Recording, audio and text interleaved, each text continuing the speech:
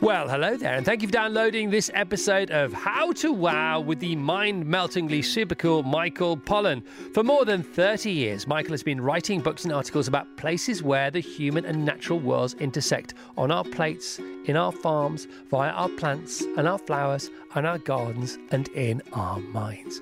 His brand new book, This Is Your Mind on Plants, Opium, Caffeine and Mescaline, is published on Thursday, the 7th of July. I read it in hardback when it first came out. I've read the paperback version again. It is off the chain amazing. But first, every morning, Tash, my wife, and I go scoop da loop with one heap scoopful of this all-round nutritional insurance, which is made up of no less than 75 vitamins, minerals, and whole food-sourced ingredients, including a multivitamin, multi-mineral, probiotic, green superfood, scientifically researched and blended together to support and improve energy, recovery, immunity, and digestion. Deep seaweed green, like nature itself. This eye candy concoction takes just a few seconds, like no more than 5 or 6, 10 tops, to prepare and taste absolutely gorgeous. And so, here's how you can get yours. Simply visit athleticgreens.com/how-to-wow and join health experts, athletes, and health-conscious go-getters around the world who make a daily commitment to their health every day. Again, simply visit athleticgreens.com/how-to-wow. Okay, and don't forget /how-to-wow, because this will entitle you to the special deal Athletic Greens have given How to Wow listeners. A free year's supply of vitamin D and 5 travel-free packs today to take with you on the go. Once again, athleticgreens.com/ don't forget how-to-wow. All right, let's now cue over 25 minutes of gold from the #1 New York Times bestselling author Michael Pollan, talking about his brand new paperback, This Is Your Mind on Plants, Opium, Caffeine and Mescaline. Chris, how are you? I'm very well. How are you? I'm very well, thanks. I'm thrilled to talk to you. I'm thrilled that you came in person. I thought you were going to Zoom us, but this is... Here I am. This is madness, man. This is massive. This Is Your Mind on Plants. It's in paperback. It's out next week. It's a beach read for the summer. Opium, Caffeine, Mescaline from Michael Pollan. Engrossing, eye-opening, mind-altering. It's a trip. Great book, Michael. Not your first, obviously, for people who know you. Why did you decide on the 3 tenets of opium, caffeine and mescaline for this particular tome? Well, the idea was I wanted to really look at our relationship to these mind-changing substances. We've had this conversation around drugs, and all illicit drugs are evil. And but the drug war is beginning to fade, and it's time to take another look. All of us. I see you're about to lift a cup of coffee to your mouth. Cup of tea. Tea, okay. But I have coffee a lot. I have coffee too. Yeah. So 90% of us are involved with a psychoactive drug every day. I am addicted to coffee and tea. And so I wanted to kind of recontextualize drugs for people. And I have been, personally exploring a whole range of psychoactives. I've always been intrigued by the fact that humans like to change consciousness. This is as a deep an urge as any we have. But it's a really weird one because it doesn't, unlike sex and eating, it doesn't obviously seem like something good for the species. But it must be, or the drug takers would have been edited out of evolution. Yeah, now there are so many stories around, the sort of 3 main arcs of the book, and it's just a great read. It's the second time I read it because I read it when it was in hardback.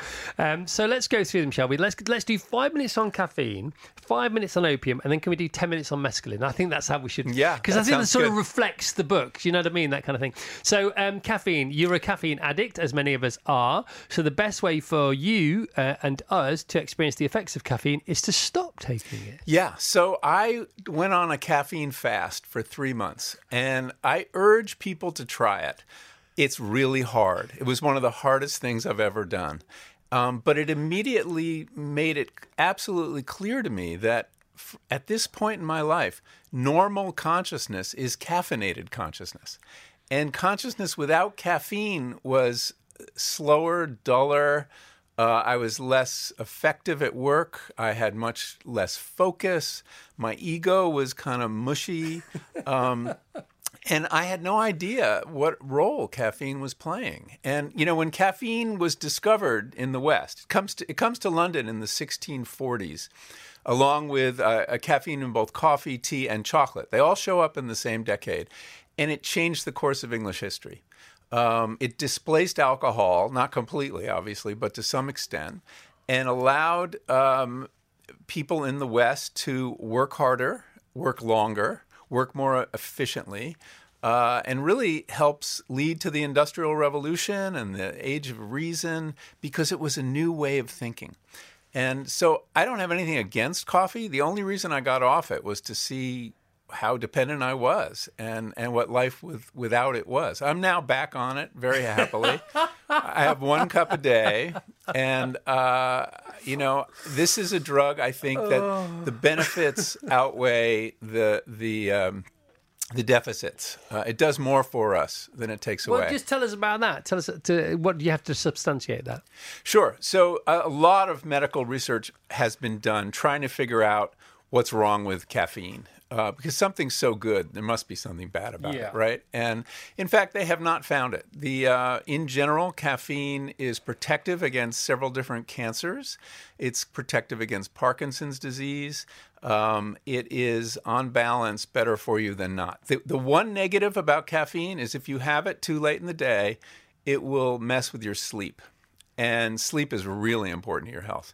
So I knock off by noon. I don't have any caffeine after noon. Yeah, because you talk about the fact that some sleep gurus and some of the best, Matthew Walker et al., a lot of them don't drink any caffeine, do they? I was really struck by the fact that anyone who studies sleep has nothing to do with caffeine. Just doesn't anyway. Yeah, and that was the one good thing about, well, there were a couple good things, but the one good thing about my caffeine fast, I slept like a teenager. Did you honestly? It was fantastic. I've got to try it then. But I do love a coffee. I'm quite new to coffee. I know the last 4 or 5 years, really. I don't know why I'm late to the party. But of course, we caffeinate our children, don't we? Yeah, that's the kind of weird thing. This is a psychoactive we give to our kids in the form of caffeinated sodas. Most sodas are caffeinated, and we think nothing of it. It's a very strange thing, but we're basically getting them used to caffeine at a very young age. And what about this thing about the fact that, if you've been off it a while, like you were, then you get back on it, and you say, don't you, that it was as psychedelic as anything you've ever experienced, and you've experienced quite a lot. I have. So the first cup after 3 months was fantastic. And, that's reason enough to get off, even just for a week or two. Just give it a go. Because you have no idea what a powerful drug it is. It was euphoric. Yeah. And I felt this sense of power and this desire to get to work. In fact, I sat down at my computer and I killed like 100 listservs that I was, all the junk email. I just went through and knocked it all off. I organized my closet. It was a great day. Now, do you think that's the caffeine, or do you think that's your biochemistry because the anticipation of the caffeine? Because the two can go hand in hand, can't they? Yeah, there's definitely was part of it, but a drug you're dependent on, when you take it every day, it's basically restoring you to the status quo. And the homeostasis. Yes, yeah, exactly. And whereas if you haven't had it for a while, the full power is evident. And it was a wonderful experience. I have to say, it was right up there with the best drug experiences I've had. Right, let's talk about those. And again, so we're not going to glorify them, but you talk of them scientifically, very sensibly, analytically, and also very freely. So what had you tried up until writing this book, for example? Well, my last book, called How to Change Your Mind, was an exploration of psychedelics. And I was taking a look at this renaissance of research into psychedelic compounds like psilocybin, LSD, to treat mental illness. There's a lot of really encouraging research going on, some of it right here in London, quite a bit of it in the United States, of administering a psychedelic experience of 4 to 6 hours, guided. This is not using psychedelics, recreationally. This is in a very controlled university setting. And they've had remarkable results with treating depression, OCD, obsessive compulsive disorder. They're using it now for eating disorders, anxiety. PTSD as well. And PTSD, yes. That's a different substance. MDMA or ecstasy is being used to treat PTSD. And in about 2/3 of the cases, people lose the diagnosis. I mean, it actually cures them. So this is quite remarkable. And it foretells, I think, a revolution in mental health care. And so I wrote a book about that. But as part of that, telling that story, I wanted to experience it myself because it was so implausible to me that a single psychedelic experience could remove someone's fear of death or lift their depression after 30 years in some cases. So I arranged to have a couple guided psychedelic experiences. I had not used them at the age-appropriate period of life. I was too afraid of psychedelics when I was in my 20s or in college. And I had some amazing experiences. Some of them were terrifying, and some of them were euphoric. And many of them taught me important things about my life that I didn't know. Can we stick with amazing and euphoric? Give us an example of each, please. Yeah. On psilocybin, I had a very powerful experience in which... I mean, it was mixed. It's very long, right? So there'll be scary episodes. For a couple hours, I felt like I was trapped in a video game, and it was just like awful. And it had something to do with the music that the guide was playing. It's important to understand when you have one of these guided trips, you're wearing blindfold, and you're listening to music. There's a playlist, and the music has a very powerful effect on the experience because all your senses get kind of cross-wired, so you can see music or taste it. I mean, it's called synesthesia, which is kind of remarkable. Anyway, after this negative period, I had her change the music, and she put on some Bach unaccompanied cello suite and upped my dose. And I had this experience of watching my sense of self. This is going to sound weird. It's very hard to describe this. Essentially dissolve. A person recognizable as me had exploded into a cloud of blue Post-it notes and then fell to the ground and puddled in a blue paint. And that was me. And I was watching it from this new perspective, and I was fine with it. I was like, wow, there goes my ego. And this feels fine. It was okay. It was okay. Yeah. And then something really weird happened, which is I merged with this piece of music. There was no longer a subject listening to an object. It was just, I was one with this piece of music. It was the most powerful experience of music I'd ever had, and it was beautiful. I don't know what it meant. It left me with an understanding that I'm not identical to my ego, which is very useful because we have this critical voice in our heads chattering at us all the time. And I realized that, that's just one voice. There are others. I don't have to listen to it. Yeah, that's been a useful life lesson. Okay, we're talking about This Is Your Mind on Plants. It's a brand new paperback edition of the original hardback. It's out next week. You can pre-order it now. Michael Pollan is who we're talking talking about opium, caffeine and mescaline. Tasting music. Who doesn't want to taste music? Yeah. Your mind is capable of some incredible things that we're not aware of in everyday life. Yeah, but that's not the mind in the head. That's the whole body mind, isn't it? Yeah, it is. It's not just the head. You're right. I mean, it's a very physical, very somatic experience as well. In fact, it's mostly that, isn't it? It's when you let your mind, you introduce your heart or reintroduce your mind to your heart and to everything else that goes on. In many ways, psychedelic experience resembles meditation as to what's going on in the brain. Yeah, the invitation, they call it, don't they? The same brain networks are quieted, and those are the brain networks where your ego is talking to you and driving you crazy. All right. So it's very interesting to have relief from that mind for a while. So from the not so problematic and sort of ubiquitous world of caffeine and the upper, let's talk about the downer. So opium, opiates, opioids. Can you take us through that, please? Yeah. So opiates have been with humans for 5,000 years. They're one of the most important drugs in the pharmacopoeia. For most of the history of medicine, of course, you couldn't cure anything. All you could do was help people with pain. And opiates were the way it was done. Opiates, as evil as they are now depicted, are also a great blessing. And it's very hard for us to hold these contradictory ideas in our head. Opiates make surgery bearable. They make the passage out of this life bearable. At the same time, they're highly addictive and they destroy lives. In the U.S., we had over 100,000 deaths by opiate overdose last year. Okay, more than traffic accidents. It's a scourge. But I think people need to understand, too, that banning the drug is not where the problem has occurred, that most of the people that have trouble with opiates in the U.S. get their first introduction through prescriptions. The biggest public health problem tied to the drug war, which is to say the opiate epidemic, was the result of the legal marketing of opiates by companies like Purdue Pharmaceuticals, which knew they were addictive, and this has been proven in court, but nevertheless continued to market them aggressively as a safer opiate to doctors. And millions of Americans were hooked on legal opiates that they got from their doctors. And when their doctors cut them off is when they went to the street. So to me, it's a parable of the drug war and what a disaster it's been. But it's the opposite pole, isn't it? So the commerciality of these drugs now are the opposite of what happened in 1967, 1968, 69, 70, when they closed what you... Because you said, it's revelatory what Johns Hopkins are discovering, King's College here discovering about the use of psychedelics and psychoactive drugs, the usefulness, genuine, sincere usefulness to all humankind and human suffering. But that was still evident in the late 60s, which is why Nixon and his government had to close it down. And there's this extraordinary quote, isn't there, from somebody who used to work with Nixon. John Ehrlichman, Can you remember that? Sure. So the drug war was started by President Nixon, the modern drug war. In 1970, he passes legislation that makes psychedelics illegal and a whole bunch of other things, cannabis as well.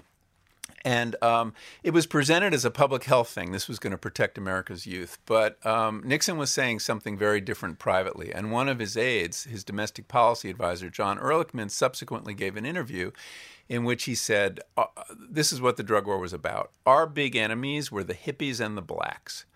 And we thought if we could make marijuana and psychedelics illegal, we would have a powerful tool to disrupt those communities.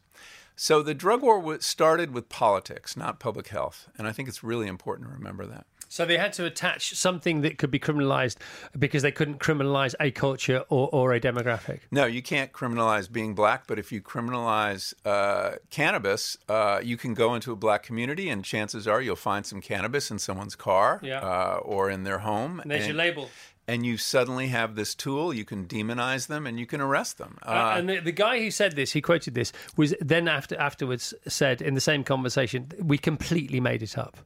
Yeah, he said that this is what the drug war was about. So it was an unusual confession of what their motives were. And of course, the whole world now had to start conforming to these U.S. drug laws through these UN treaties, which are still in effect. But there's signs that the drug war is losing its grip, at least in America. And we have several states have begun to legalize drugs on their own. Psilocybin will be legally available in Oregon next year, which is kind of extraordinary. Not over the counter like cannabis, but it'll be guided experiences with guides that are licensed by the government and growers of mushrooms licensed by the government. In fact, Oregon is legalizing all drugs. So we'll see how those experiments go. It's, I don't support outright legalization of all drugs. I think that we have to make distinctions. Some drugs are more dangerous than others. Some need to be carefully regulated. I don't think psychedelics should be available as cannabis is, because I think that if you're going to take a big dose of a psychedelic, you need somebody to be with you, and you need to kind of follow some rules. Well, it's like getting on holiday, getting on a plane to go on holiday. You need somebody else to fly the damn thing. Don't you? It's not dissimilar. You do. I mean, it's absolutely true. It's a very consequential act. I never approach a psychedelic in a casual way. And it's one of the reasons I wanted to write about the Native American church and mescaline. Let's get on to mescaline now. So let's officially finish. Anything else you want to say about opium before we move on to mescaline? No, except that in my chapter on opium, I talk a lot about my own experience growing opium in my garden. It's a very easy plant to grow and a gorgeous flower. Many people in your audience have it in their gardens and have no idea they're growing an illicit drug, which is how it should be, because as soon as you know you're growing an illicit drug, you're breaking the law. Yeah, the poppies. I mean, we run on Saturdays and we run through poppy fields, and they are so beautiful. It's ridiculous. A poppy's breathtakingly beautiful because it's so vibrant, it's so alive, it's so fragile, yet it's so robust in the wind. Yeah, you think it's going to fall apart, and it just doesn't fall apart. And then the seed heads are so pretty. It's like sculpture, you said. Yeah, it is. Oh, it's gorgeous. How's your poppy tea recipe? Can you share it with us later? It's very easy to make your own poppy tea, which is a very mild narcotic. Yeah. It's useful if you have a bad back. Is that legal or not? It's not legal. Okay. Important to understand. It's a serious crime. Okay. I had no idea I was doing this thing, making this thing, and that the laws that could have taken away my house, thrown me in jail. I had a very close brush with the drug war back, and I tell that story in the book. Yeah. So mescaline, one of the reasons I wanted to look at mescaline, which is a psychedelic that has been sort of displaced by LSD, which is much more easily available. Just briefly, a psychedelic isn't necessarily a hallucinogenic. No, psychedelics, the word means mind manifesting. Right. Okay? It's actually a 50s word. It sounds to us like a 60s word. Is it a Huxley word?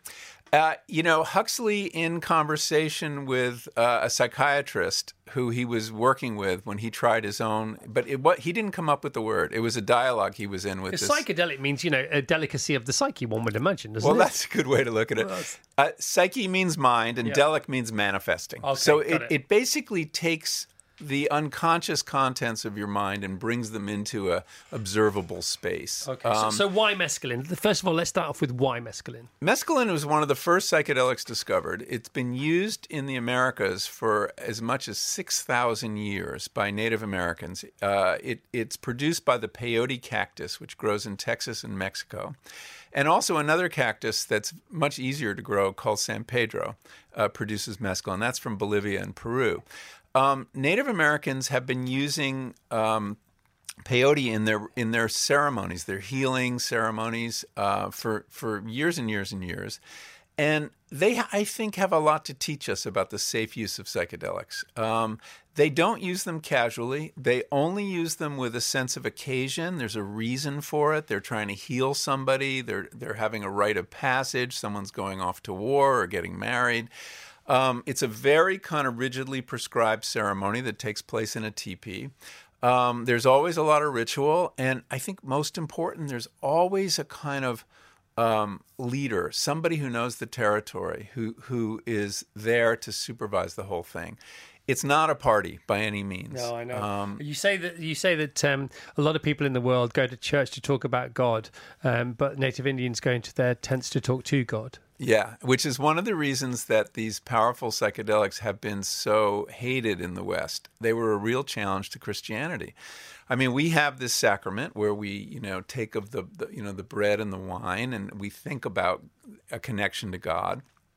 Well, these indigenous Americans have a sacrament that they consume it too, but they actually meet God. Arguably, it's a stronger sacrament. It doesn't depend on faith. And that's one of the reasons the conquistadors crushed the mushroom cults and the peyote cults they found when they came to the Americas. Amazing. So you took Aldous Huxley's lead because you did some research. You asked a lot of people who you know and people you don't know, but you know about these things. What is the ultimate drug? And they said mescaline. And then you said, how come? And they told you why. And you can explain to that now, but then you couldn't find any. You think, hang on a minute, if this is so great, why has it disappeared? Yeah, it's kind of a mystery. I was surprised at how many people told me that it was their favorite psychedelic. This is people with a lot more experience than me. I think basically because you need more of the substance than LSD. The dose for LSD is measured in micrograms. Okay, that's millionths of a gram. Whereas you need about 400 to 500 milligrams of mescaline to get the same effect. And when a drug is illicit, smallness and lightness matters a lot. It's one of the reasons cannabis got so much stronger in the last few years is you wanted to shrink the amount of stuff you were smuggling or growing or whatever. So that's one reason. The other reason is the mescaline experience can last 14 hours. It's a very generous substance, but that might be more than a lot of people want. And you can't get off the bus. You can't get off the bus. I was done with mescaline before mescaline was done with me, in my own experience. Yeah, and what's this about travel sickness afterwards? No issue. I had no after effects from it. I didn't have any travel sickness. I found it a very interesting experience. I did do it once so I could write about it, and there's an account in the book of it. It's very different than other psychedelics. It doesn't take you to another realm. It immerses you more deeply in the realm you're in.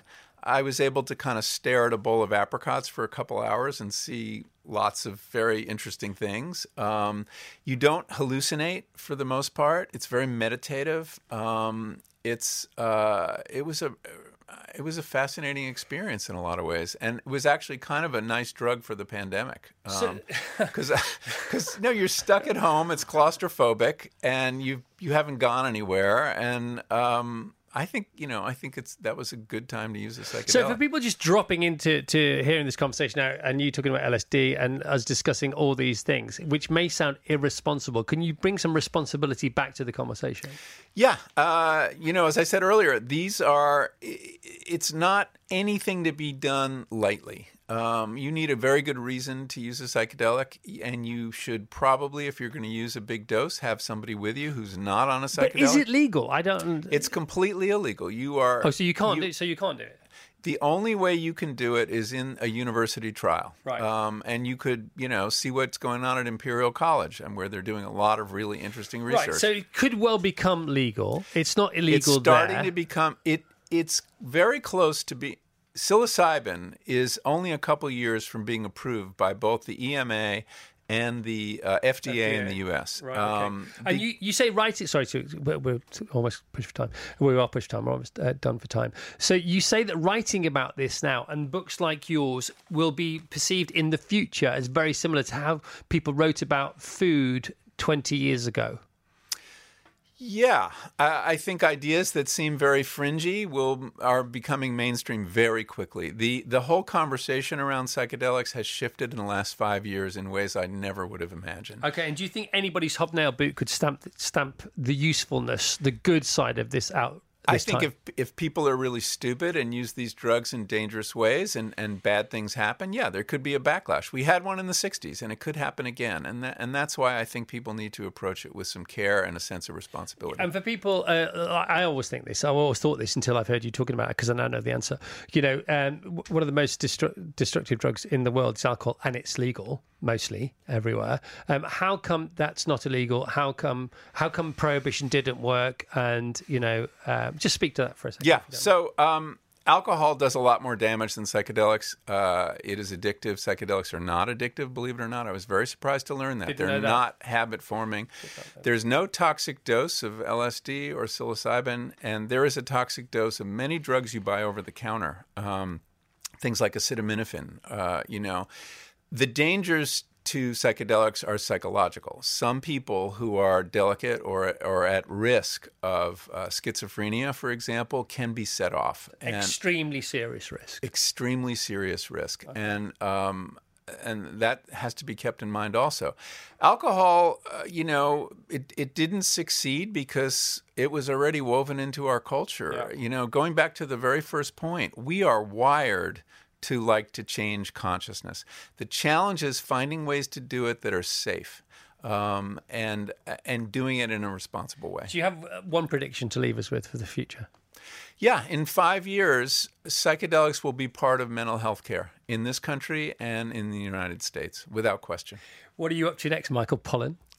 I'm working on a book about consciousness. One of the things that psychedelics reliably do is make you ask questions about, what is this thing? What is this thing? Our awareness. Why are we aware? Why isn't this all hardwired? Yeah, and why are we not aware enough sometimes? And why do we label everything? And because if you label something, it blinds you to everything else that surrounds the thing you've labeled. Yeah. And so those very simple questions, things we take for granted in life, that's what I'm fascinated by. So I'm looking into the science of consciousness. Well, there he was, and there he goes. That was Michael Pollan talking about his brand new book, This Is Your Mind on Plants, Opium, Caffeine, Mescaline, published in the UK in paperback on Thursday, 7th of July. If you like that, don't forget to rate and review this episode, please do. And why not seek out more How to Wow Wisdom, pop-up 25-minute episodes, big, long-form, 2.5, 3-hour episodes from the likes of Lisa Bilyeu, Arthur C. Brooks, and even Johan Hari. Till next time, ta-ra, or should it be ta-da?